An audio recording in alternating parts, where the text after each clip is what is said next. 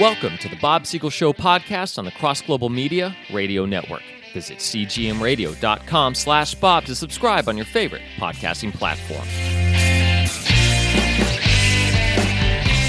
Welcome to the Bob Siegel Show. Good to have you back with us. Very recently on a different radio show, I talked about Bible interpretation, this nonsense that the Bible can mean whatever we say it means. And of course, that's a variation. Some people will say, well, no, it means what God says it means, but we can pray about it and God will tell us what it means. Like I said on the previous program, that assumes God didn't speak clearly the first time. But it's more than that. Sometimes people say, oh, well, we can have 10 different interpretations and they're all beautiful. And you'll remember I threw out the question, well, then why did God bother to even give it to us? I have had this conversation with college students and others more times than I care to even try to remember. And it is very interesting because I'll throw out the question to them, why just the Bible? Why is it that of all literature in the world, the Bible's unclear and we can understand everything else? And some people, and it's actually happened several times, have tried to get around that by saying, well, actually, words aren't clear at all. I say, really? So when you study a test, the words can mean whatever you want them to mean? I wonder what kind of grade you're going to get if you go up to your professor and say, well, you say this was the wrong answer. I say that it was the right answer. That's my interpretation. Although in today's culture, being able to identify with whatever we want, I suppose that could sell. Horrible state of our times. But anyway, people are telling me words are just not clear. So here's a response, and I've given it quite often, and you should see the look on people's faces. I say, okay, so whatever we interpret words to mean, they mean. So here's my interpretation of your words. Here's what I just heard you say. I heard you say that words are clear. I heard you say that with Scripture, what the original author intended to say and what the original audience understood him to mean, those are the true words and that there's only one interpretation. That's what you're saying, right?